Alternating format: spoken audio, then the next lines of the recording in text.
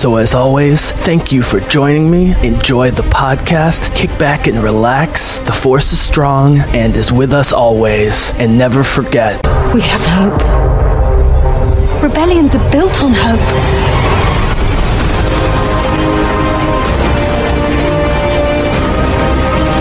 They've no idea we're coming. Take hold of this moment. The Force is strong. Make 10 men feel like 100. We'll take the next chance.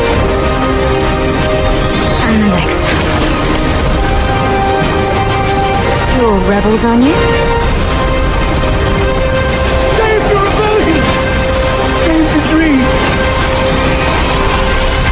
The Bizzle! Called the Jesse James. Jesse, a.k.a. The Bizzle. Oh, the Bizzle, thank you. The Bizzle? Thank you, The Bizzle. Yeah. The Bizzle. all right, ladies and gentlemen of the Bizzlecast, welcome back to the podcast. Here again, very thrilled to have back on my old buddy Reinhardt from the college days. We had a great conversation about Marvel and X-Men and growing up on comic books and all sorts of stuff in our first podcast together a few weeks ago. And today we are talking about the movies, specifically the things that we like and haven't liked about the MCU and X-Men movies over the years, and even more specifically than that, in terms of conversion of page to screen, what works, what doesn't work. But before that, we're going to do a couple quick hit openers, and I would love to bring you once again Mr. Reinhardt Schumann. Reinhardt. Thanks for having me, Bizzle. So yeah, man. So just really quickly, so that was like your first extended podcast last time. What was it like listening to the podcast? It was cool. I've never done an extended podcast like that. I've had enough familiarity listening to the weird sound of my own voice recorded. Like that whole initial kind of freaky thing that people go through. So that wasn't too much of a shock, but yeah, it was good. It was fun listening back. I think it went okay. I don't think it was I great. Made a fool out of myself or anything. You got the immediate Papa Bizzle seal of approval, who listens to all my podcasts.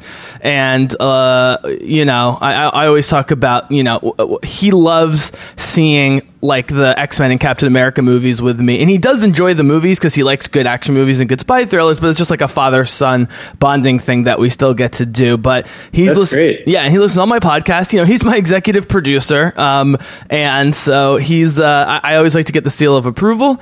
And I was like, Dad, this is one of the nerdiest podcasts ever, but I think you're going to like it. And he loved it. And he's on board with me, and he prefers the X-Men movies. As I said in my Apocalypse podcast, man, and we'll get into some topics. At this point, I prefer a B or B plus X-Men movie over like an A minus MCU movie for reasons that we're going to talk about. Okay, yeah, I'm interested to delve into that. Yeah, for sure. And mostly because of our history with the property and the more serious tone. You brought up a couple great points that I want to bring back as we talk about the movies. One was your analysis of why maybe the X-Men special effects seem to hit better than MCU, and also sort of the as we get into, so the main topic, guys, is we're going to talk about things we liked and didn't like in terms of bring comic book page to screen, and specifically three main categories: the Avengers sort of extended team, the X-Men movies, and then sort of the Guardians and more cosmic stuff as well. And you brought up a really interesting point late in the podcast last time, Reinhardt. I want to revisit if we have time about, whether Disney is able to, fully recast everything in X-Men now, right. that it came together. I don't think I fully processed it until I listened back to the podcast, and you made some excellent points as to why maybe they should. And so, man, if you don't mind, just as a lead-off topic, because I like to start with something, a little bit current and a little bit related, and then we'll jump into talking about page to screen analysis and thoughts, which is, since our last podcast, the Fox deal has officially gone through. Disney owns Fox. They outbid Comcast, thank God. And so they own everything. And a couple major things since then, Reinhardt, just for you and the listeners. One, there was rumors they were going to have to do 3 months of Dark Phoenix reshoots. That is completely false. They're actually doing closer to 3 weeks. And the only reason they put it off is because high-profile actors like Chastain and Sophie Turner, who are like the two leads of the movie, are very hard to get because of their other commitments. And I just want to remind everyone, Rogue One had 2 months of reshoots, and we know what happened with that. So at the same time, Reinhardt, maybe even the bigger news is Disney has publicly stated when they haven't had to that they are sticking to the February date. And even though the full transition from Fox to Disney won't happen for about a year, even though Disney owns it, the fact that they would come out and they specifically said if Fox is unable to get this done by February, we will expend as many resources as possible to make sure that happens, in the same way that they way overspent on Han Solo, knowing that they were probably going to lose money. So thoughts about this, and specifically about, why do you think, especially because I think your theory is right, that once this version of the X-Men runs its course, they are going to redo the whole thing. Why do you think Disney felt it necessary, and the New Mutants too, later next year, to come out and make this big statement about, we're going to make sure X-Men is coming out on time, hell or high water? Just pure speculation. It's hard to say. Maybe just because they've gone through this stuff in the past with reshoots and they don't want to further anger fan bases and things like that. Do they give a reason? Do they know why they're doing it in the reshoots? Is it for tone, that kind of thing? No, 2.5 weeks of reshoots is actually on the low end. I mean, that's not a lot, right? Yeah, Black Panther and Last Jedi, which famously were perfect from a production standpoint, beginning to end, had 2.5 weeks of reshoots. Initially, it was being reported that, when Fox was still doing this separate from Disney, they, of course, were going to keep doing it with this cast into the future. And the rumor was, Disney wants to wrap things up more neatly to give themselves the chance of recasting and rebooting.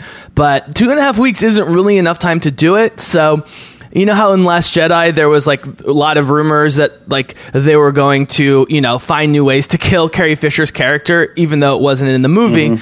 And whatever you think about The Last Jedi, Rian Johnson stuck to his promise that they didn't change anything from the final cut of the movie with Carrie Fisher. They weren't going to kill her in a forced way.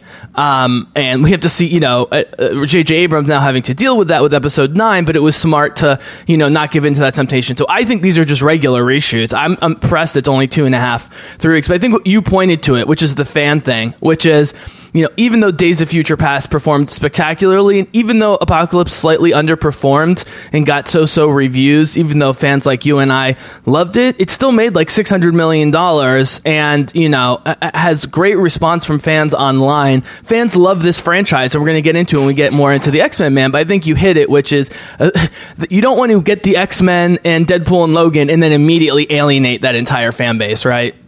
Yeah, I think also, I don't know if you feel this way, but I feel like there are a lot of fans out there who are still waiting for a great X-Men team movie.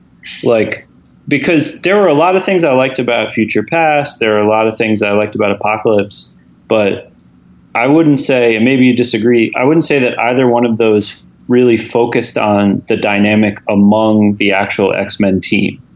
You didn't see, think about the first Avengers movie, where so much of it was about how they interacted together, which made such a great film, great opportunity for dialogue. Yep. I feel like that's what I'm hungry for. So totally. I'm hoping maybe they go in that direction with this. Yeah, and that's a great point, Reinhardt. And I want to respond to that. And I have one more question about Dark Phoenix, and we'll lead into the main topic, which is, and this didn't occur to me really till just now. So, I made the... So after we did our podcast, I ended up doing an Apocalypse commentary, and I really like that movie more and more as it goes on. I still have trouble with the first 30, 40 minutes, where I think the Apocalypse background and getting the Horseman build up, plus the Magneto sob story, just is too much and carries on for too long.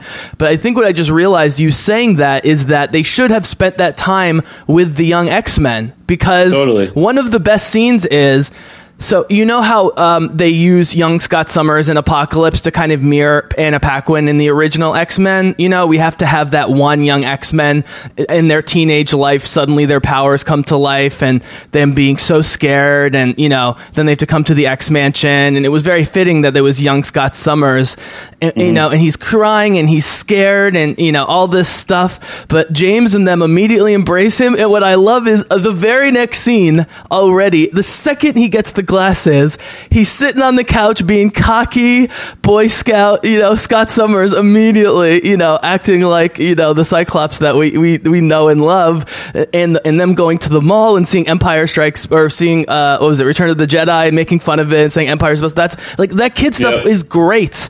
And I've been reading a lot of X-23 lately because I missed the funny, fun teenage aspect of the X-Men, you know, because that's what it's about when it's well written. Like, even a character like Jubilee, who sucked on the show, like, she can be great comic relief in the comics, and she's been great as a buddy and supporter of X-23 going through her stuff in the comics. And so, yeah, I would have spent more time with that. I think what that points to, man, is the reason Future Past worked for me and worked for a lot of people is it was pulling from everything First Class established. And so, even though this is technically 4 movies with this cast, it's really a tale of 2 double movies. Like, First Class led directly into Future Past. You can't appreciate those characters without all the great backstory and development from First Class, right? And so I'm hoping that we get more character development along those lines. And in Dark Phoenix, and so my final question on this is, you know, they're very clear that obviously it's called the Dark Phoenix. Sophie Turner is going to be up in front even more so. Every time I see her at the end of Apocalypse, her display of power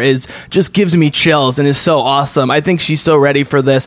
And the fact that they've been very open that Jessica Chastain, who's maybe a bad guy, maybe a wild card player in the movie, was mentoring Sophie on set and has been very open about loving her and, you know, kind of training her up, I think is really interesting. And then you have Simon Kinberg, you know, directing for the first time, so we're getting a new directorial vision.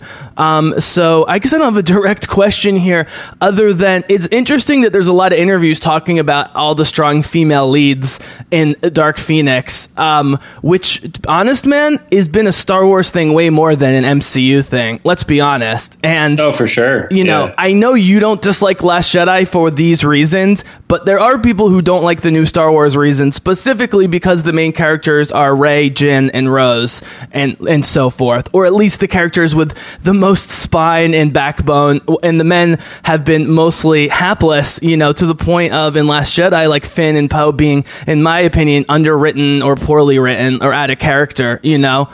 You know me, I'm all about Jyn Erso, female empowerment.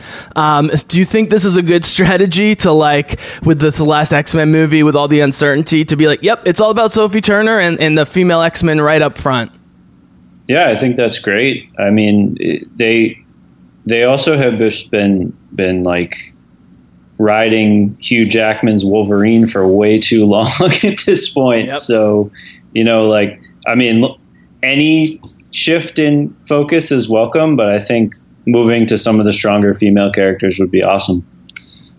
Yeah, and X-Men comics have been doing this since before we started reading. And I mean, let's be honest, in X2, Halle Berry and Famke Janssen are the bosses that entire movie, right? I mean, Storm and Jean Grey are going around doing everything. And also, Wolverine is way more sensitive and feminine in the films than he ever is in the books. And that's why X-23 works so well. So I'm optimistic, but we'll wait till we get more specific news and a trailer and so forth about Dark Phoenix. So, okay, man, I've been talking a lot. So we're going to jump right in to this, and this will be great because, guys, Reinhardt's comic knowledge is much deeper and better than mine. So we talked a lot about this, Reinhardt, and I think the way to do this is, we'll talk in a second about the order of movies and properties we want to go through, about comics to movies analysis, what we liked and didn't like. I'm really open to anything, but I will say, I'm basically going to give Reinhardt first and final word on the page to screen stuff, just because he knows this stuff better and knows how to talk about it better than me. I will chime in at times, Reinhardt, about, like, maybe this is a crappy interpretation, but it works from a filmmaking perspective, or vice versa, or something. And we can, you know, inevitably we will end up talking about some of these films as films, like Guardians 2 and Spider-Man, I think, for example.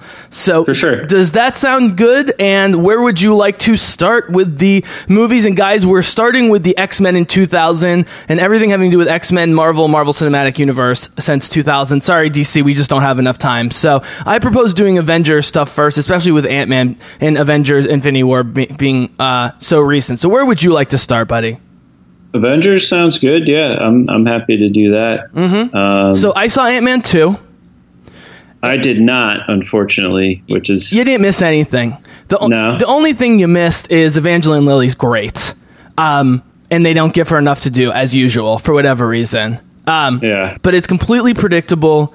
I mean, it's basically live-action Pixar. They should just make the movie PG. I don't know why it has to be PG-13. Paul Rudd and his daughter are adorable. You know, Evangeline Lilly with Michael Douglas, dad-daughter stuff, and the whole movie is adorable. It certainly was way more entertaining than Mission Impossible, which I literally walked out of. But we don't have time to do the comic book superhero fatigue thing, which I think is insane when people talk about superhero fatigue, when Avengers and Black Panther grossed $3.5 billion across the world, and both of those movies are very acclaimed. But on an individual level, if it's not Black Panther, Wonder Woman, Logan, or Infinity War, I am having trouble with some of these other movies. And I am concerned that, like, Logan gets a 93% on Rotten Tomatoes, but, like, Doctor Strange and Ant-Man also get 86%. So, whatever. There wasn't a lot of lore in Ant-Man, but you've seen the first Ant-Man. So, why don't, you know what? Let's start with this. Talk a little bit about the conflation of Hank Pym, Tony Stark, and sort of the reworking of the Ultron story. Especially because I'm a giant Ultron and Tony Stark fan going back a long ways. This is an interesting topic and maybe a good way to dive in. So go ahead. Yeah, definitely. So, I mean, I'll give the caveat that some of these storylines I haven't fully read. I mean, they go way back. You know, we're talking about like the 60s, like initial Avengers comics. But something that it bothered me a little bit just from the, you know, page to screen perspective, is, well, just kind of how they treated Hank Pym in general. I think he gets, at least from the first Ant-Man movie, he's kind of written off and essentially he's just this old man, like, you know, side character who did things in the past, when really that's nowhere near the role that he occupies in the comics. He's, you know, a hero in his own right. He's Giant Man. He's Ant-Man. He's developed, obviously, the Pym particles. He's one of, like, the leading minds of the world, along with Tony and with Reed Richards. Like, the three of them kind of have this, like, brain trust thing going on all the time, where they're often working together. That's Mr. Fantastic for you non-super nerds out there, Reed Richards. Yeah, sorry. And I think that while I could see them steering away from making him like the same age as Tony Stark in the movies, because maybe they would seem a little too similar. I think there are a lot of missed opportunities to explore there. I mean, one is sort of his potential for, like, rivalry and back and forth with Tony, which I think is interesting. Yep. And then the other thing, which is just a huge kind of omission that I never sat well with me, is that Hank Pym is the one who invents Ultron. And they just, I guess probably for the sake of keeping it all manageable within the movie storylines, omitted that completely. But I always thought that made for a really interesting aspect of his character, because he, you know, he's a hero and he's constantly trying to do good, but he has to live with this burden that he created this, you know, this evil AI that's constantly trying to destroy the world. So we do see in flashbacks, again, there's so many MCU movies and the TV shows that starting to blend together, but we definitely see Haley Atwell's Peggy Carter with younger Hank Pym, Michael Douglas. Do we ever see him and Howard Stark on screen? I honestly don't remember. I know that he talks to Paul Rudd's character Scott Lang about his, like, bad experiences working with Howard Stark. So there's some sort of, like, troubled past that's hinted at in the MCU. But beyond that little segment in the first Ant-Man and then it being referenced again in Civil War. I don't think there's ever any like on-screen time for that, but I could be wrong. So here are 2 points from my perspective. And maybe you can help address these. First is, so I loved reading Iron Man growing up for whatever reason. I don't know why. The art, the suit, the bad guy. I don't know what it was. I really liked Iron Man growing up, and so I was shocked, surprised, awed, and happy when Iron Man was the thing out of nowhere that started the MCU.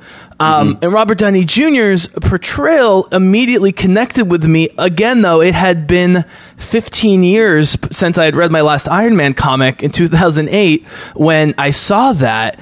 And then it seems like it does represent the Stark. Like, there was definitely a moment in the comics, Reinhardt. I do know this. I think it was maybe in the 70s when Tony Stark became the Tony Stark that we know now, with the drinking and the women and so forth. So I don't know when those characters started to be, conflated or so forth. The Ultron thing I have definitely heard about, having being more of a Hank Pym thing. Now, let's be honest. Joss Whedon, being the giant super neurotic nerd that he is, I know knew about this and probably was without a doubt tormented in some ways about having to change this particular thing from the comics. Whatever you think of Avengers: Age of Ultron, I don't know enough about Ultron in the comics. And so, let's go there, and then we can move on to some other topics.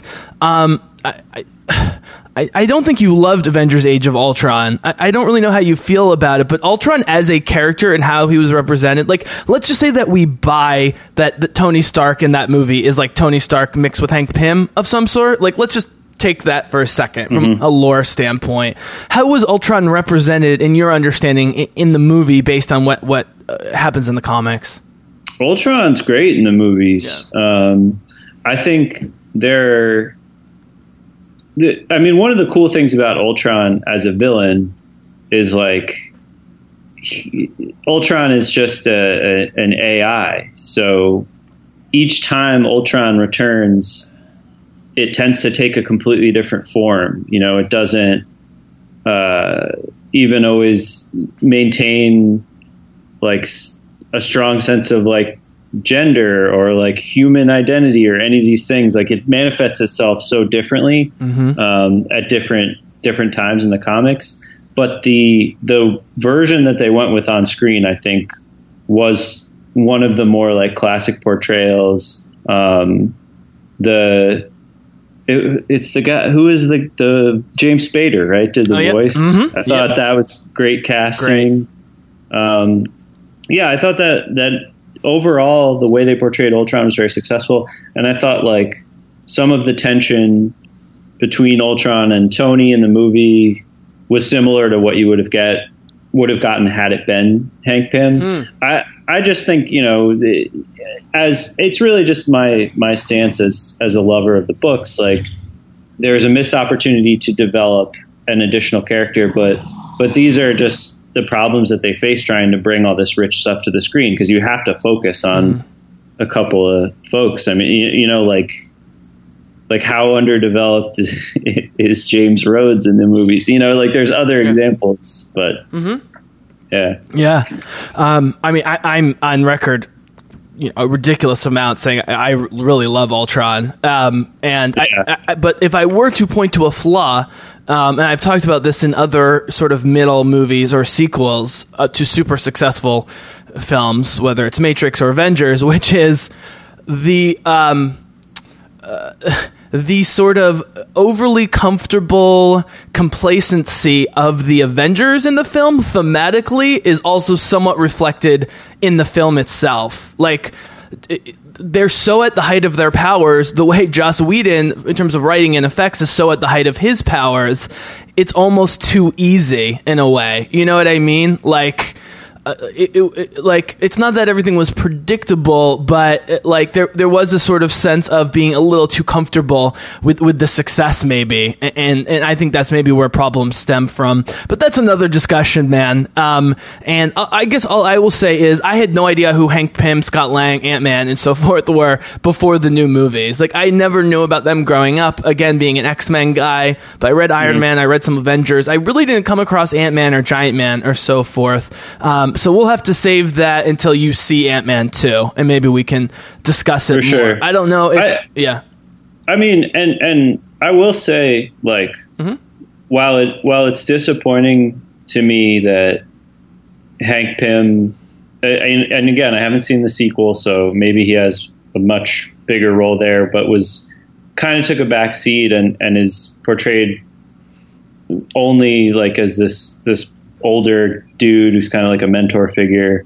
I do totally get the choice to go with Scott Lang as the Ant-Man that they brought to the movies, because like he's got much more of a kind of like digestible, compelling story. They do the whole like, you know, criminal past, but like is reformed, which I don't think has been the case for too many other MCU characters so far. So like it was cool to bring a story like that into the universe.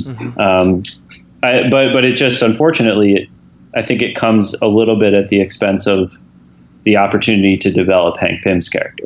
Yeah, and what I'm about to say, you know, again, might sound a little crazy because, you know, Paul Rudd, from a pure acting standpoint, is not Robert Downey Jr. And, you know, I don't think Scott Lang for the movies was written the way Robert Downey Jr. was written for as Tony Stark for the movies, but it's clear that they are writing that character even more so in the new movie to play to what makes Paul Rudd lovable and great as a comedic actor, but also really natural. He's always great with kids and in family situations, you know, like all the Judd Apatow movies he's in, he's great with the family stuff, and he's great with his daughters in like Knocked Up, and he's great with his cute daughter and Ant-Man and Wasp. And so, you know, this is a case again where even though I don't love, and this will be a great bridge into the Iron Man movies, which I want to do next, which is I like that they are writing to Paul Rudd's strengths because I love Paul Rudd. Nevertheless, the Ant-Man movies are kind of predictable and a little too popcorny and Disney for me overall. A little too cutesy, I guess. And unlike Deadpool, which makes $80 million seem like 2 or 3 times that, Ant-Man at $130 million, you can definitely, in my opinion, kind of tell the budget restraints. But that's not a big deal. Who cares? They're giant sentient ants. Like, what are you going to do? You know what I mean? So and I am really into quantum physics and stuff like that. So in theory, this would be something that would really appeal to me. But all right, man. Well, let's follow the Tony Stark Iron Man train into the Iron Man movies. So there's a lot of stuff here. The initial point that you brought up in our outline was about the Mandarin plotline in Iron Man 3, which obviously split people down the middle. I think there's been villain problems in all the Iron Man movies. But before we even get to that, and then I'm going to let you talk about whatever you want with Mandarin and the Iron Man movies, is I think Tony Stark has been better in all the non-Iron Man movies more so than in his own movies. Like, for me, the best Iron Man performances are Avengers 1, Avengers 2, Captain America Civil War, and Avengers 3. You know, I would put all of those roles above his own movies. So you don't have to address that directly quite yet. So let's start with the Mandarin plotline, which, you know, spoiler alert, guys, the giant bait and switch was that Ben Kingsley's character was this, you know, big, you know, Middle Eastern style terrorist, and he turns out to be like essentially an Ali G level character of ineptness and stupidity that's just a front for Guy Pearce's character and revenge story. Man, they've had villain problems in all the movies. I mean, Jeff Bridges sells it in the first just by being Jeff Bridges, but it's not well written, especially at the end. I think Sam Rockwell has been the best, but because of Mickey Rourke and all the nonsense in Iron Man 2 was sort of overshadowed. So you can jump in on any of those having to do with from the comics and then also just on screen. I mean, overall, I'm very much on the same page. I don't think they've managed to get a super compelling villain in any of those movies. Sam Rockwell is great, but like just just painfully underwritten. Like he's not in it enough, and he never has. Like when I think back on Iron Man 2, I can't even like clearly remember like what he was trying to accomplish. You know what I mean? It's like I know he was there, and like he somehow got like involved with Mickey Rourke's Whiplash character, but like I don't know. Like, I don't remember what his end game was at all. And I don't think they even really like closed that up. No, that was totally sold through performance. Yeah. I remember him because he's an amazing actor and brings greatness. But yeah, at the time I didn't understand it, and I have even less recollection now, motives and so forth. Agreed. Yeah. But the Mandarin thing. So here's my thoughts on the Mandarin thing. And, I get it as an interesting plot piece in the movie, and I think it was clever, and it was a cool way maybe to update that character in a way that was a little more believable for a modern audience, and kind of make it more about this sort of like corporate evil rather than some sort of mystic terrorist situation. On the other hand, I do think that the Mandarin is one of the more compelling, if not the most compelling, Iron Man villains. And seeing some true to form version of that on screen would have been really cool. Also, I mean, Asians are terribly underrepresented in all these MCU films, in my opinion. Yep. And this was just a cool opportunity to have potentially a really strong, albeit a villain, but like a really strong Asian character who could really be like a good foil to Robert Downey Jr. There hasn't been that real, back and forth, good versus evil. I also think the Mandarin is like a much more complicated, he's like a multifaceted villain, a la like a Magneto or something like that. But those are my thoughts on it. I don't dislike what they did with the plot. I think it was interesting, but it's like, again, it's like, oh man, well, that comes at the expense of this really rich character that could have had really cool opportunities to develop. I mean, for me, whatever you think of the fake out red herring in the movie itself, it made the fact that he wasn't Asian actually less offensive, because that's true. That was sort of the point, was that it was playing to. I mean, look, Marvel has worked in some pretty, anti-fascistic themes at times. Maybe not enough, outside of the Cat movies, but there was clearly a critique of the paranoia about Middle Eastern looking and sounding people in Iron Man 3. And so when he turned out to be none of those things and not a terrorist, and the white guy was the terrorist, I thought was actually interesting on that level. Again, having read Iron Man growing up, but only for a year or two, the Mandarin story wasn't going on really while I was reading it. So I don't have that attachment to it. I get people being upset about it. And then, let's be honest, like the whole Iron Fist thing has completely overshadowed that in terms of being offensive, not casting an Asian.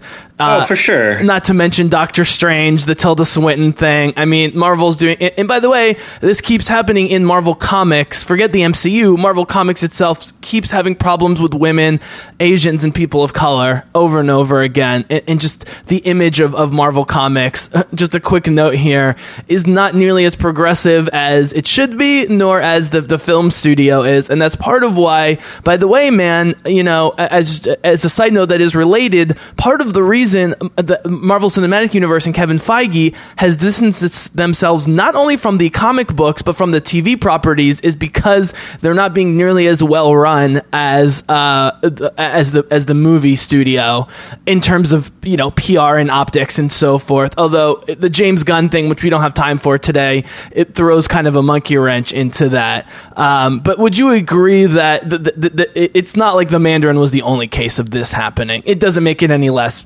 bad.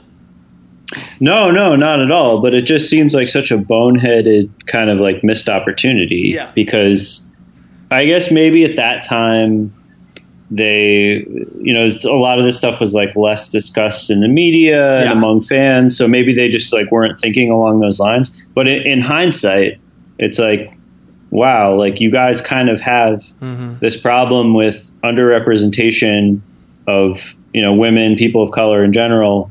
And then you look back at one of your bigger movies and you chose to like write a potentially really cool Asian character out of the movie. It's a little odd. Yeah. But, but it's all part of it. It's all part of the same issue. And Black Panther, of course, went the opposite way with M'Baku, which, not only did they keep M'Baku as essentially the man ape, quote unquote, right? They made him from the ape tribe and actually had them chant as apes, to intimidate in a humorous way towards the end of the movie, Black Panther and Martin Freeman's character and so forth. Now, because it was Ryan Coogler and, people of color behind it, they not only could get away with it, but it's their right and to reclaim that stuff. I guess what I'm saying is, they should learn the lessons of they should be heading headlong into these things, but get Asian people and women to do it. And so you can let them reclaim it. You know what I mean? Like, we're not going to get rid of racism by stop talking about racism, and so the thing, look, I guess what I'm saying is the Mandarin thing, because they were able to justify it for plot and thematic reasons, for me was less bothersome than Tilda Swinton in Doctor Strange, and especially in in Iron Fist, were for me bigger missed opportunities, especially in terms of major lead characters and so forth. But I'm always the guy, I keep saying the only oppressed majority in the world is women. And I don't know how Marvel keeps getting away with these movies getting 93% on Rotten Tomatoes. And other than adding Evangeline Lilly to Ant-Man and the Wasp, even Black Widow continues to take a back seat, and like we're finally getting a Black Widow movie, like what's going to end up being 12, 13 years into the MCU and so forth. Yeah. Scarlet Witch is great, but we barely see her. Like Marvel, but then again, as I hinted at earlier, Star Wars is getting crushed by the middle America white males who don't like all these empowered women in their Star Wars. So I don't know what the calculus is here.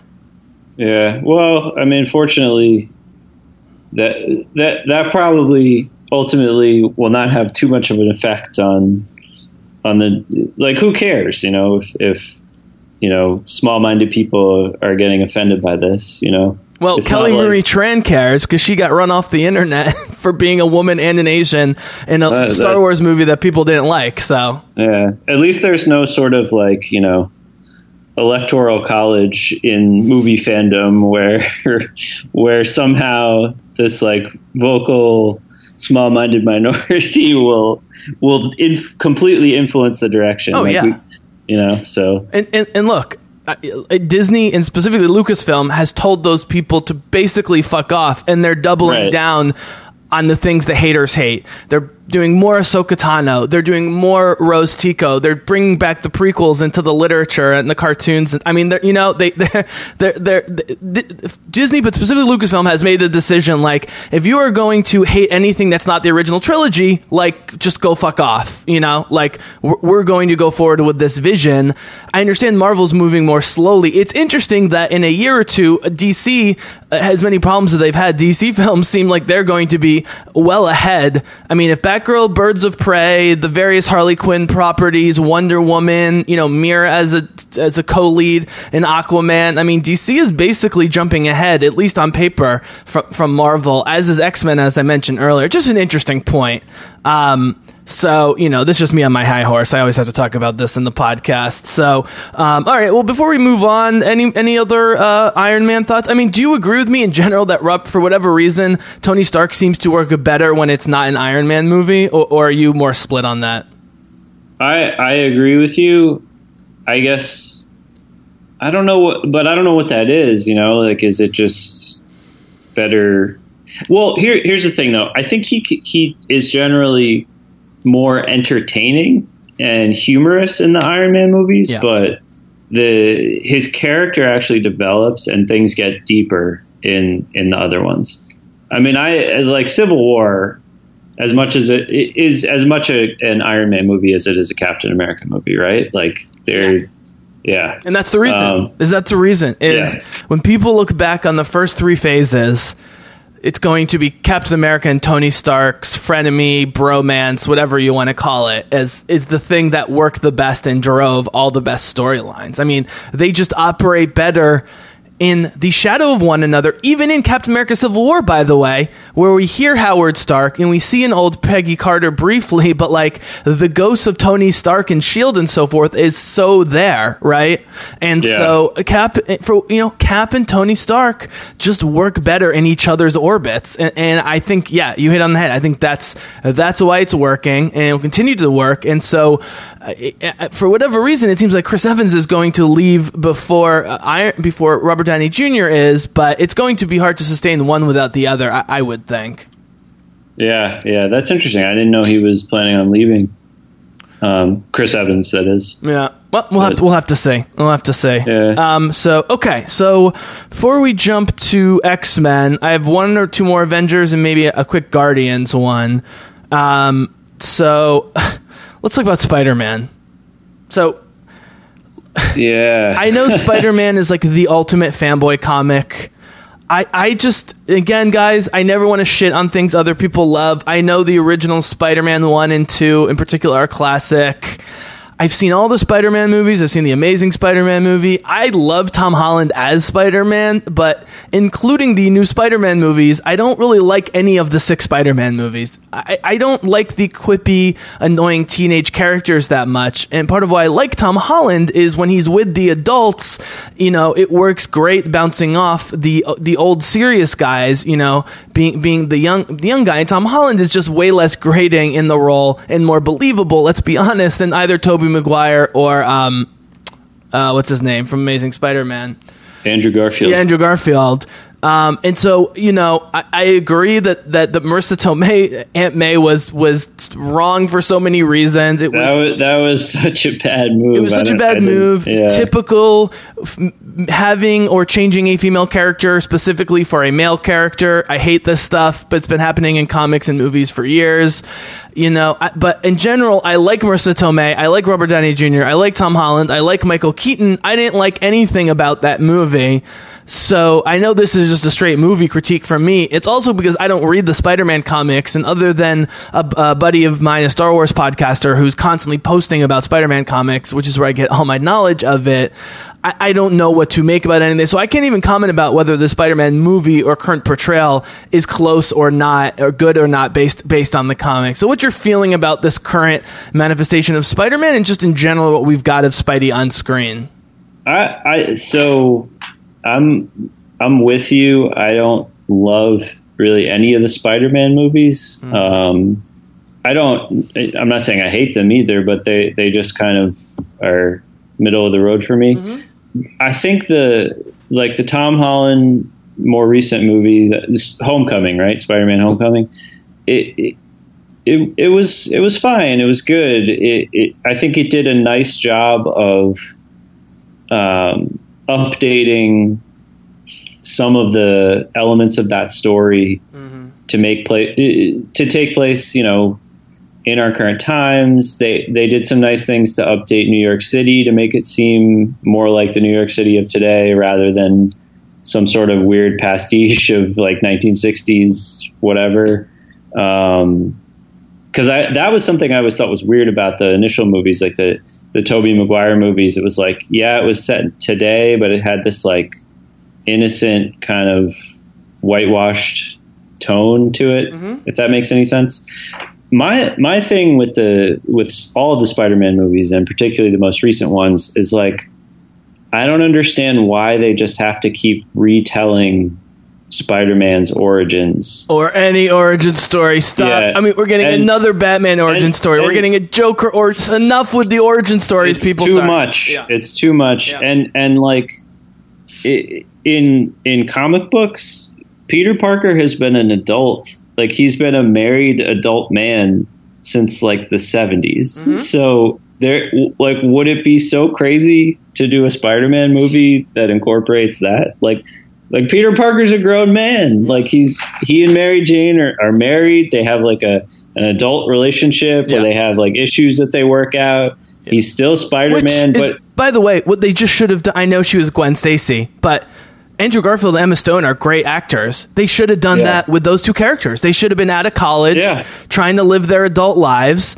You know, they could have worked in the old Peter Parker MJ stuff, and it's just Gwen Stacy. But you know, like, they look old enough. Like they're not believable as like, you know, college or high school kids. I mean, in my opinion, in 2002, we hadn't seen enough of this stuff on screen, and people were just so geeked to get a comic book movie. And, you know, Kirsten Dunst was like the it girl, and Tobey Maguire was hot property back then. You could convince yourself back then, but like in 2012 or whenever Amazing Spider-Man came out, you could not convince yourself that Emma Stone and Andrew Garfield were anywhere near high school. So I agree. Like, look, I'm glad they just went for a straight up high schooler in Tom Holland to do that. I just have no interest in the teeny Spidey story at all whatsoever. And the fact that I really liked Tom Holland going into that movie and still didn't like it, I agree with you. I'm sick of origin stories. Unless it's a really new take like Wonder Woman or Black Panther, I'm done with it, especially with Spider-Man and Batman.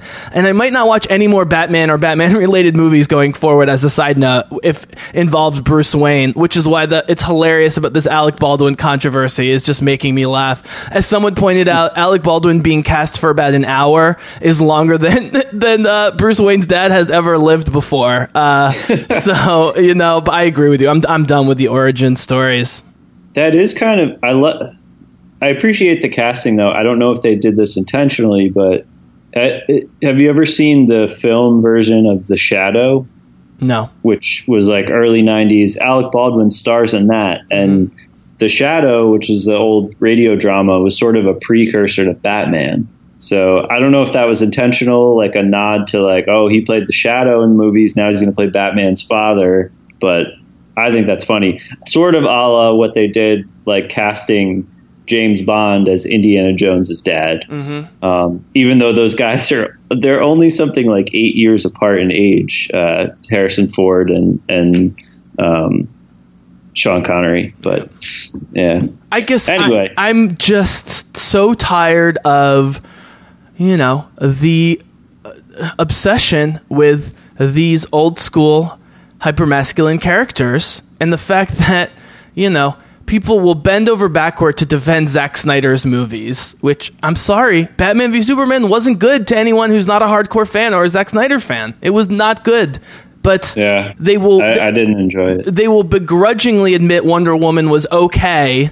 It was clearly the best of the new movies, certainly the best directed and cast lead character of the new movies. But they don't want to embrace Wonder Woman because, you know, she's Wonder Woman. If she can't be our guy because she's not a guy. And yet every new Batman and Joker movie, which is just the same thing over and over again, they keep finding ways to justify. I mean, again, if people are excited about certain things in their escapism from their childhood, that's great. It's just disappointing, and I find boring, for me, is the main thing. Like, I'm not judging you because you love Batman and Spider-Man so much. I'm judging you because aren't you getting a little tired of the same characters? Wouldn't you like to see a Scarlet Witch or Black Widow movie, or, you know what I mean? Like I didn't love Doctor Strange, but like giving characters like that movies, you know what I mean? Like, totally. I mean, it's beyond just like the character. It's like this, literally the same storyline for that character, like over and over again. At least in the case of Spider-Man, you know. I mean, there's tweaks and there's variations, and they sub out the villain every time, but it's not different. You know, it's just watching this kid discover his powers, and like, I get it, you know, but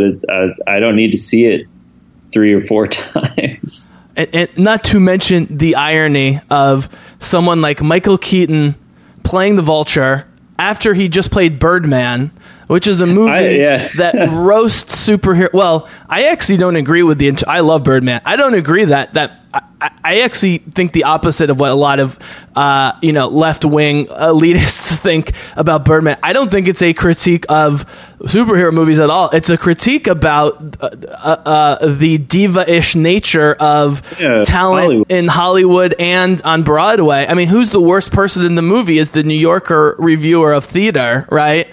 It's this horrible, horrible woman who only liked the show because he tried to kill himself. You know, and it's actually a man coming to to terms with his superhero past, and Michael Keaton certainly was channeling his own experiences. And then to play the Vulture, I mean, and then, you get, Hollywood elitist Ethan Hawke criticizing superhero movies in such a hypocritical way, but he was in Valerian, which was a horrible genre movie. Like, I know this is a side note we don't have time for, but I'm so sick of the hypocritical, pretentious, looking down their nose away Hollywood talks about and deals with superhero movies, even though I agree there's too many and most of them are overrated. But, like, to not say Logan is like one of the better movies of the past few years, and to keep taking that money and playing these roles and then criticize it and make jokes at the Oscars, I think is all part of the problem. And that's why I respect Robert Downey Jr. and Chris Evans so much, is they just embrace it wholeheartedly, from the beginning. And so I don't know. And so the Michael Keaton thing I thought was going to work for me ironically in that movie, but again, it just never came together. So all right. I thought he was one of the better parts of that movie. I think there were some shades of interesting stuff going on in the beginning when they kind of made his situation all about, like, he had this smaller company and he was getting screwed over by bigger corporations and things like that. But I think they missed a lot of opportunities again to make him like a real 3-dimensional character. But that happens all the time with the villains in these movies, because there's only 2 to 3 hours to get everything there.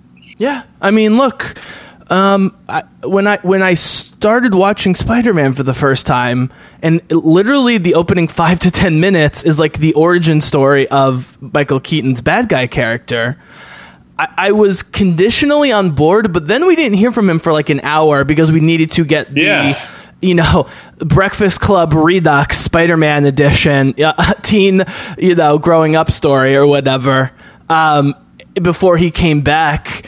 And let's be honest, like, the best, all the Star Wars movies start with the villains, like, that's a great strategy, but I don't, like, if anything, yeah, they should have made it more about him throughout. I would have been more on board with it. Yeah, I don't know. It's funny, certain movies that get new directors like Ant-Man, or with major reshoots like Rogue One, people say, oh, it's so choppy, we can tell where the choppiness is. But I look at a movie like Spider-Man, which is the same guy from beginning to end, or Last Jedi, which is the same guy from beginning to end. And to me, those movies feel way more choppy and uneven, and like they didn't know where they were wanting to go. So I guess there's something. I think that's a good point. And we can bridge, if you don't mind, from this to Guardians of the Galaxy, which was, as I've said before, it took me a little while to warm up to Guardians 1. I ended up loving it, and I was highly, highly disappointed with Guardians 2. Probably my biggest disappointment of any comic book movie, since I've started seeing comic book movies again, for so many reasons. I'm going to let you talk about some of the bigger ones, but again, that was a movie that was conceived by the same guy from beginning to end with the same cast, leading from a successful first movie, and yet the pacing, the writing,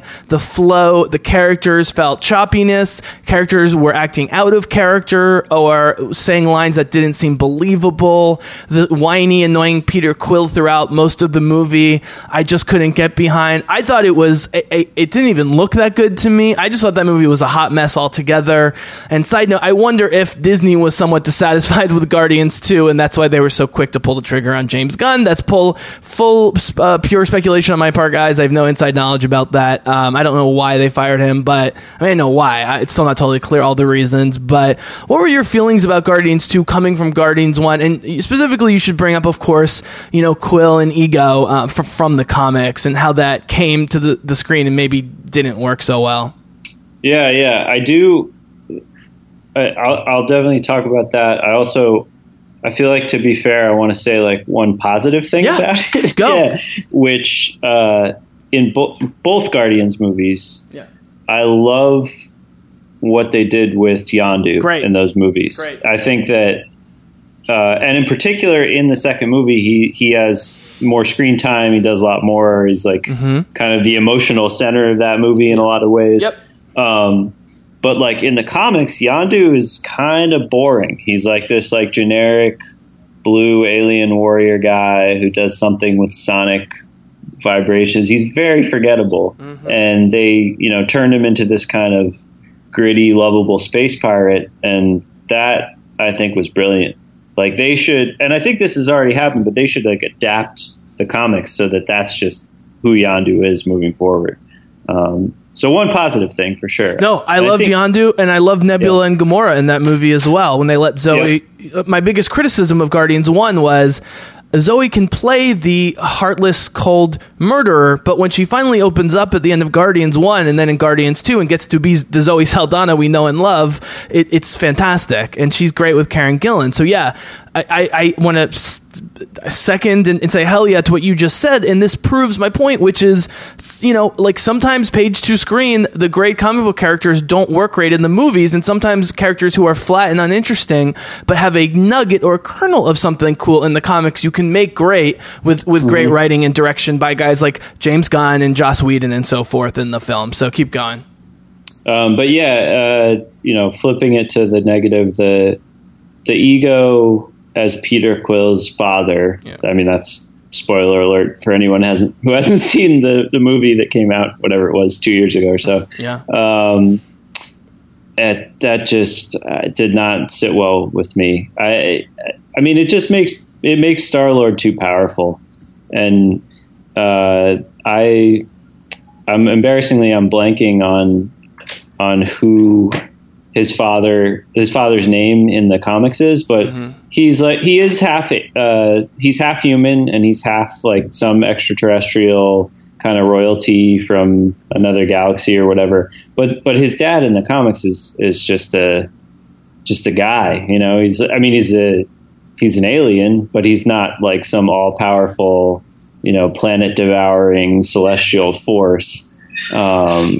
I don't know. It just rubbed me the wrong way. And to top it all off, like they went for that and they established, you know, that Peter Quill's father is this like semi-god like being, probably full on god like being, is a celestial, but and I guess they made the point like, oh, that's why he was able to handle the Infinity Stone. Okay, cool. But now that you've set that up, it's like, it just kind of disappears from the overall story arc of all these movies. Like that did that fit into Infinity War at all so far? I mean, all that happened, not really, right? And then Quill is now, you know, he's one of the ones who died at the end of the first Infinity War movie. So I'm sort of assuming he's not going to like leverage his you know, genetic makeup power to do anything. It just seemed kind of pointless to me. I don't know. I was not into it. Yeah, and I think one of the problems that they've been dancing around in the MCU, that again, I think X-Men, just because of the nature of the beast, has a better handle on because of the source material, is the vast level of power difference between our main characters in the MCU. I mean, level... That was a good unintentional pun, by the way. X-Men, Nature of the Beast. Hey! Nature, Beast, yeah, I got a lot going on there. But, like, you know what Omega level it means, right? And, like, so they have all this classification system for the power of mutants in the X-Men universe. The thing is, man, like, there are so many level 7, 8, 9, 10 good guy and bad guy characters in the X-Men. But because the powers are so specific and they need to work together to make full use of them, it actually balances out each other nicely. Whereas when you compare Doctor Strange, who's so overpowered, and eventually we're going to get Fantastic Four back with Mr. Fantastic, and even, you know, like with some more practice and being a little smarter, Scott Lang as Ant-Man is maybe as or more powerful because of the quantum zone as Doctor Strange, yet we love Captain America and Black Panther, who are great hand-to-hand fighters, but like there are a million good guy and bad guy mutants in the X-Men universe who would shred those two, you know? Well, that's like the Hawkeye joke in Ultron when he's like, I have a bow and arrow. Yeah. None of this makes any sense. Right, which is why the writing, it all comes down to the writing. And that's why the original 6 Avengers worked great, because Whedon could sit down and say, okay, Hulk and Thor are clearly the most powerful, so when we have the big powerful scenes, the brilliant thing with Battle of New York Man was not, the temptation would be to have separated Thor and Hulk, but what Whedon does is put them together as the guys who are taking out the biggest and worst of the bad guys, even while punching each other and so forth, off screen. And it worked great in having Cap, Natasha, and Hawkeye on the ground, mostly basically protecting civilians and a defensive shield. From a tactical standpoint, that stuff all works awesomely, but then you introduce the Scarlet Witch, who's incredibly powerful, and Vision, who I think people's biggest complaint about Vision is no one understands his power, and he hasn't really used it much since Ultron. And like, why is Scarlet Witch not in the Wakanda fight till the end? And they do make a joke where I can't remember who it was. One of the Dora Milaje jokes about Scarlet Witch being like, "Where was she this whole time?" And she does basically stop Thanos, at least temporarily. But she's a mutant. I mean, that's how I grew up and still read her as a mutant.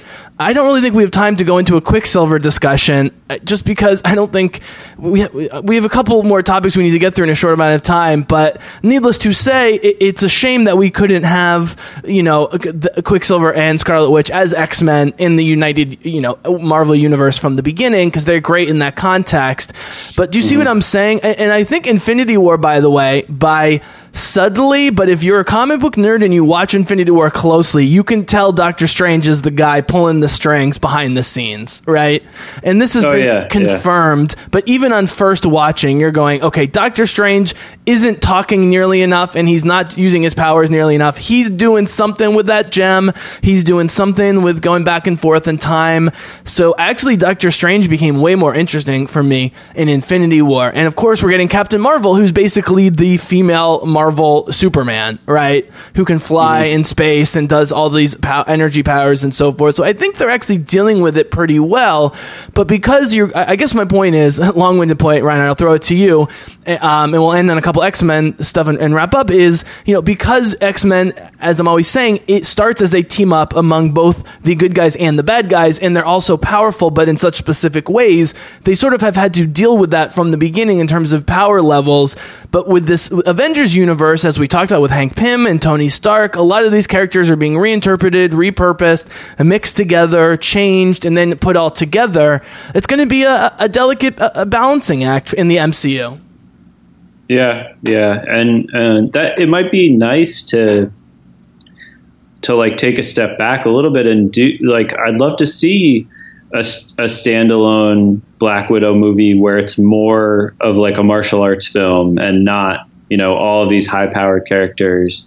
Delve back into some of the like SHIELD and Hydra and AIM, like kind of more like almost spy thriller type things. Because it gets very unwieldy, I think is the word you used, where you have Doctor Strange going in and out of like different dimensions and times, and then he's fighting alongside like Bucky, who has a metal arm. I agree. I mean, it seems to me if Doctor Strange can stop Dormammu, he can stop Thanos. You would think, for sure. Yeah, but it's all about storytelling. I mean, and this is my film thing is, I don't know a lot of these characters from the comics, again, being an X-Men guy, but like for me, it normally when this stuff works, it's because the comparative power level stuff works from a narrative standpoint. And then you get the gloriousness at the end of Ultron, where you've got Vision, Iron Man, and Thor just energy blasting Ultron, which is awesome, and that's a comic book moment. And that's why I love Whedon, is like, you either love that moment or you don't. If you're not a huge fan, you're just like, okay, here's three guys with energy powers blasting Ultron. But by the time you get there, it's so glorious, and the way it's filmed and the music and everything. And you're like, are these guys all the same power? Not really. Iron Man is let's talk about overpowered. Iron Man is way overpowered, but for obvious reasons, being the first and lead still MCU kind of face of the MCU, right? And so it's all still working for me. The reason I don't like movies like Guardians 2, I've warmed up to Doctor Strange a little bit, again, too much origin story, Spider-Man, and so forth is all because of writing and execution, and not because of the comparative power level stuff, as fun as it is to talk about. So, okay, man. Well, we don't have too much time today. I do want to get a couple X-Men things in, if that's cool. We'll definitely have to, revisit X-Men, X-Force, X-Factor, and so forth in the future again, because you and I both love this shit. And of course, we've got Dark Phoenix coming up and so forth. So, you've seen the outline. You wrote a lot of the outline. So I will let you talk about anything here in the X-Men category. Why don't we start with one thing for once? Why don't we start with one thing you do like in the conversion, either to the old or new X-Men cast, and then we'll work towards some stuff maybe we don't like as much if we have time. Sure. Yeah. One thing I know that we're in agreement on is Caliban and Logan was excellent. Yeah. I loved that portrayal. It's Stephen Merchant. Mm-hmm. Is that? Yep. Yeah. I thought his acting was excellent. Great. I thought, just, really taking like what's an underused character across the board, comics, films, everything, and giving him a lot more kind of depth of emotion and tying him into Wolverine and Professor X in such an interesting way was really cool. Trying to think other positives. I know I had more. I don't have the outline in front of me. Conversely, the way Caliban was treated in Apocalypse was just sort of odd. I was not as big a fan of that, but it wasn't the worst thing that's happened. It doesn't even seem like Caliban. No, it's not not the same character to me. Yeah. It's weird too. I mean, as I've talked about a lot, I do think there was an unofficial handshake deal having to do with Quicksilver and the Scarlet Witch between Fox and Disney. So it's weird that I guess Caliban is relatively a minor character, so it wasn't very much. Yeah. But this was both within Fox. That's what doesn't make sense. This wasn't Disney and Fox. It was within Fox.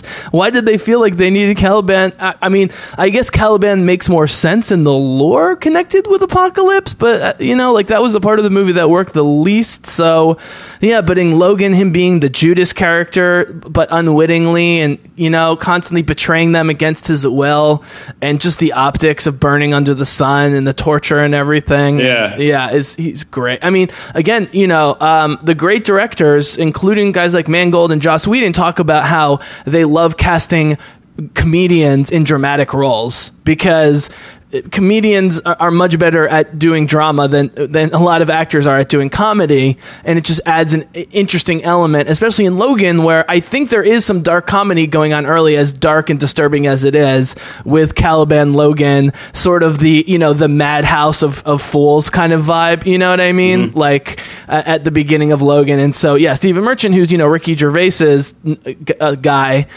with The Office and all their properties, and very funny in his own right, unrecognizable, and a brilliant performance. I agree with you there. Yeah, for sure. And another positive, which you had mentioned, is Quicksilver in those movies. And I will say that's actually a fairly significant departure from that character in the comics, but one that I think worked really well on screen. And in particular in Days of Future Past, this is not my original thought, but I think he certainly stole the show in that movie. Yep. I've reacted strongly to that statement in the past, only because I think the movie's better than most people think, and I think it was a great getting ice cream for dinner kind of thing in the middle of the movie. But for me, I go back to that film for McAvoy, Fassbender, and Lawrence, and Holtz. As fun as that is, whereas what made, for me, Quicksilver even better in Apocalypse wasn't just more screen time, and wasn't the much longer and even cooler Sweet Dream sequence of saving everyone in the X-Mansion, was because Evan Peters got to flex both his dramatic and comedic muscles throughout that movie. I mean, there are moments in that movie where you shouldn't be laughing, and he'll be like, what are we doing here, bro? When they're in the Weapons X facility, you know what I mean? Like, it's just brilliant. So, in retrospect, building towards Apocalypse, I agree. But again, you know, I'm not watching these movies. It's like the Civil War airport battle. Like, even if I like the airport battle better, I wouldn't rate this movie higher or lower that much based on that, because I'm not seeing these movies just for set pieces. That being said, yes, that scene in the Pentagon in Future Past is spectacular, especially his karate, you know, thing with Magneto and so forth. Yeah. I mean, like, I can't think of a cooler, like, cinematic display of a mutant power or of any superpower that I had seen in a while. Like, that one is very standout. It's just a really cool way of showing what he can do without kind of like, I don't know if this makes sense, but like hammering you over the head with it. You know, it's not like Yeah. I mean, anyway, Neo in the Matrix is the closest thing, but one of the many disappointing things about Neo in the Matrix is he should be able to do things exactly like Quicksilver in the last two X-Men movies, and they tease it and we never see it. And when he's doing it, it's so CGI on purpose of just buildings and cars blowing up or Matrix code. And this is my special effects thing with the X-Men. I don't think the Avengers has pulled off anything as just straight up visually brilliant as the two main Quicksilver action set pieces in the last two X-Men movies. Nope. Yeah. And I do think, well, I mean, maybe they didn't have another choice, but I think it was pretty much ripped off in Justice League with the way that they dealt with Flash. That's true. I mean, the Flash on TV for the budget actually looks quite good. I've been very praiseworthy specifically of the effects on the Flash television series and the physicality of Grant Gustin as Barry Allen, even though I don't particularly like the writing on that show in general, but they've done a good job with that. And, you know, but also flying. And we talked about this in the podcast. I've talked about this on commentaries. X-Men, again, with Magneto and Jean, just does flying better than Vision or Iron Man or so forth. It just looks better. I don't know why it is. The Flash with Ezra Miller did look really cool in Justice League, and I wish more people like the movie, because I like it. I would love to see more of him doing that stuff for sure. But again, Joss Whedon had his hands all over it, although I will give Zack Snyder credit for that particular thing. I think a lot of the action stuff was still Snyder at that point. Right, that makes sense. But yeah, the last thing I did want to say about Quicksilver, I love the way he's portrayed in the recent X-Men movies.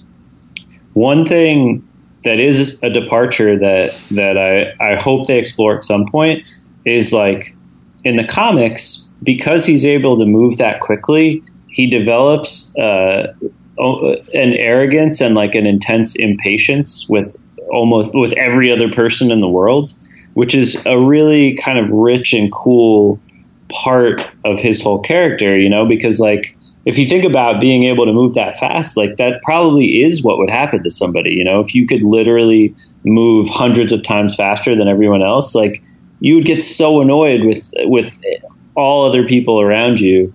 And I've liked that they've explored that over, like, the history of his character. So I don't know, it'd be cool to see that come up at some point later as the character continues to be put on screen.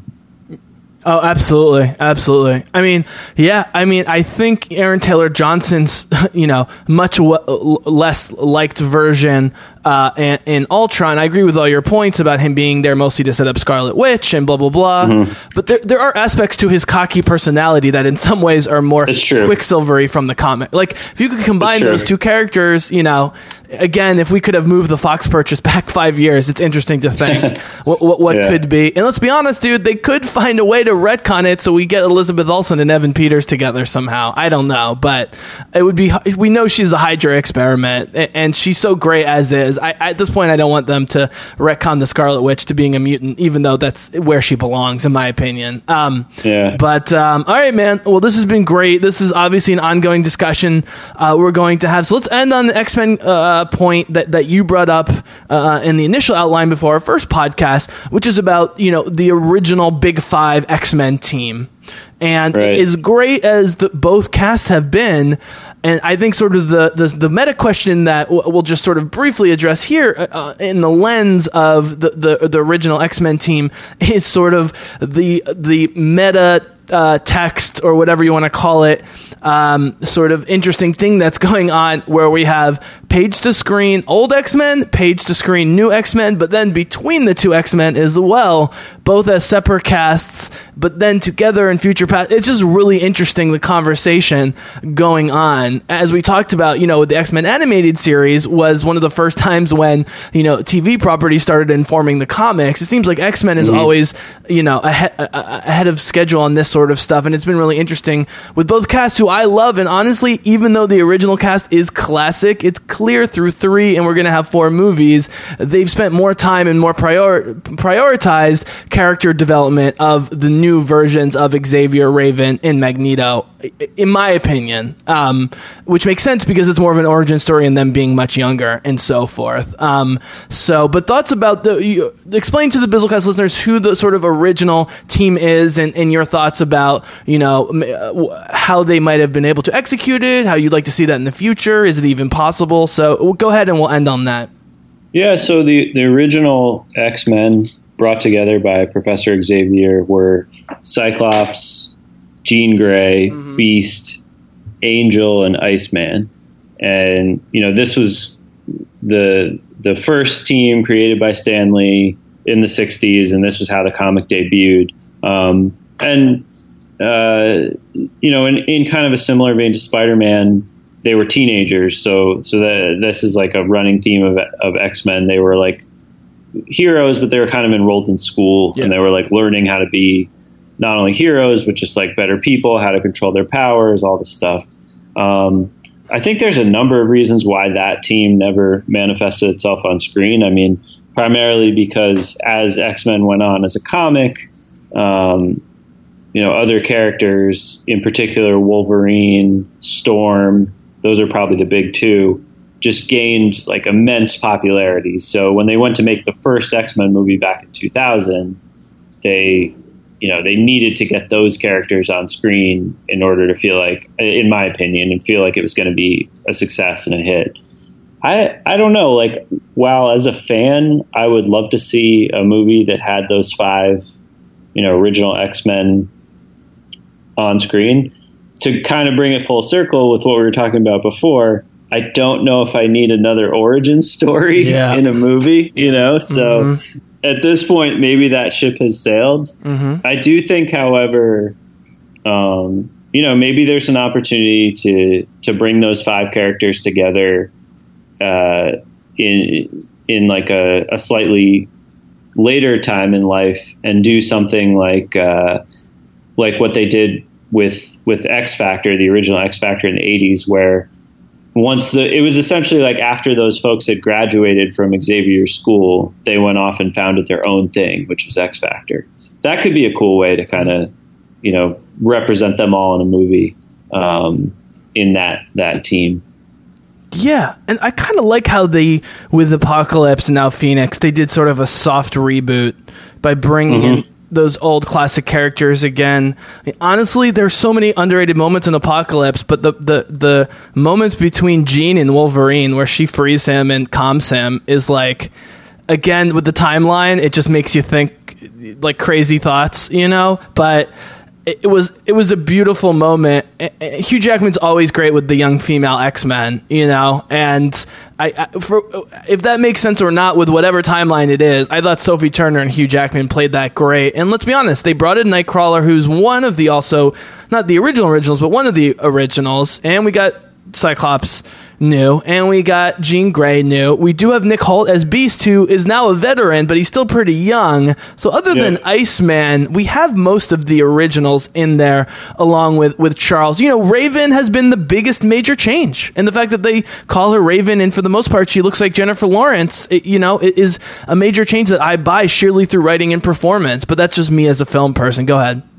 I was just going to say, and you mentioned him now, but Iceman is one of the most like criminally underwritten characters in not only the films but in the comics. And he actually currently there is an Iceman Yes. series out now that's really strong. Oh, it is out highly now. recommend that. Ayo.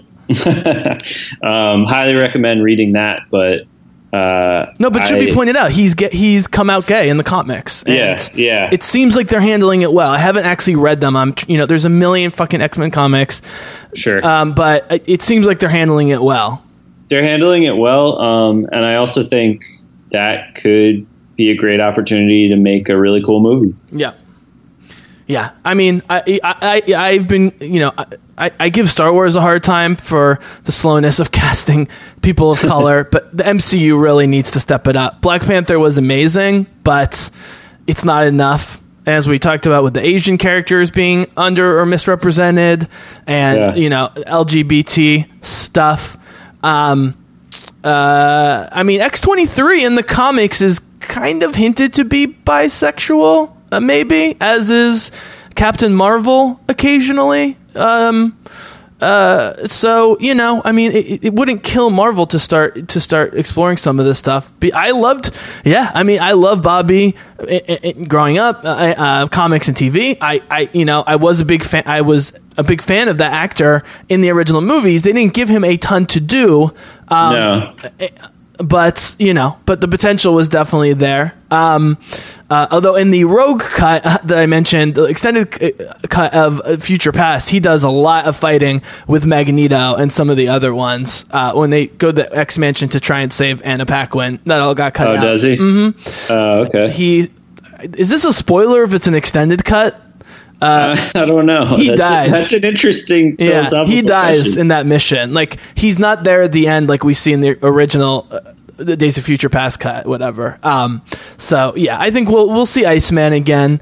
I think I think the new cast, especially with First Class, with the costumes and the time period, like, I think they've made a serious effort to not just be the grumpy old leather-clad X-Men of the 2000s with the new cast. And we've seen a leak of Nightcrawler's costume, which looks just like his classic 80s Nightcrawler costume for Dark Phoenix. I think, like Apocalypse, but even more so, Dark Phoenix is going to be one of the most X-Men-y of the X-Men movies. And it's partially why I really like the new cast and the new vision of the cast. I think Simon Kinberg, having been the writer behind a lot of this stuff, but also other X-Men and Marvel properties, will be less hesitant than Singer to go all out. Because let's be honest, the one non-Singer movie of the new movies is Matthew Vaughn, who did First Class, which is your favorite or one of your favorites, and that's the one with the yellow spandex and so forth. So I think we're going to get a little bit more of that. As dark as Dark Phoenix is, man, I think just the tone of Simon Kinberg's writing and approach, it actually will be a little bit lighter and more fun. I'm hoping, at least until everything inevitably goes to shit. So, all right, man. Well, thank you for being on. We always have more topics than we have time for. This was a great discussion and getting it going for the future. We don't have a lot of comic book movies really coming up, right? I mean, there's Aquaman in the winter, and then I guess the big thing is Captain Marvel in February or March, right? Well, it will be because it's in the 90s, and we got Nick Fury, and we got S.H.I.E.L.D. I'm almost positive War Machine and Iron Man will be in there based on the comics and the time period, I think. Well, actually, no. With the MCU, maybe that doesn't make sense, but definitely Nick Fury and the S.H.I.E.L.D. stuff will be there. I don't know. And then, of course, we've got Avengers Infinity War 2 coming out next spring. So it'll be interesting to see where this is going. Any final thoughts? A question I was going to ask you in the beginning, we'll just end with any comics you've been reading you want to recommend. Oh, well, I gave the shout out to Iceman. I've been loving that series. And I've also been going back. I might have mentioned this in the last podcast, but I'm still rereading the whole Red Hulk origin storyline from a really great Hulk run. I think from around 2006 or so. But yeah, that's a great one too. It's kind of, Hulk combined with like this mystery story of trying to figure out who the Red Hulk is. Very interesting. Very interesting. Cool, man. Well, thank you so much for being on again. These have been super fun. I've been wanting to stretch my X-Men muscles in particular for a while. Glad to help with that. Yeah. And maybe sort of a longer term project is we could figure out like a couple months down the road maybe every couple months, if we can fit it in, doing like a graphic novel, whether it's Messiah Complex or House of M or one of the X Factor books or Red Hulk, and do like kind of a like nerdy comic book club kind of thing would be super fun. That. Yeah. Okay. All right, buddy.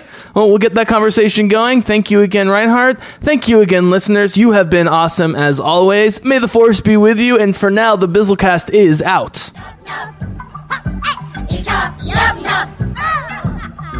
I told me to be chicken.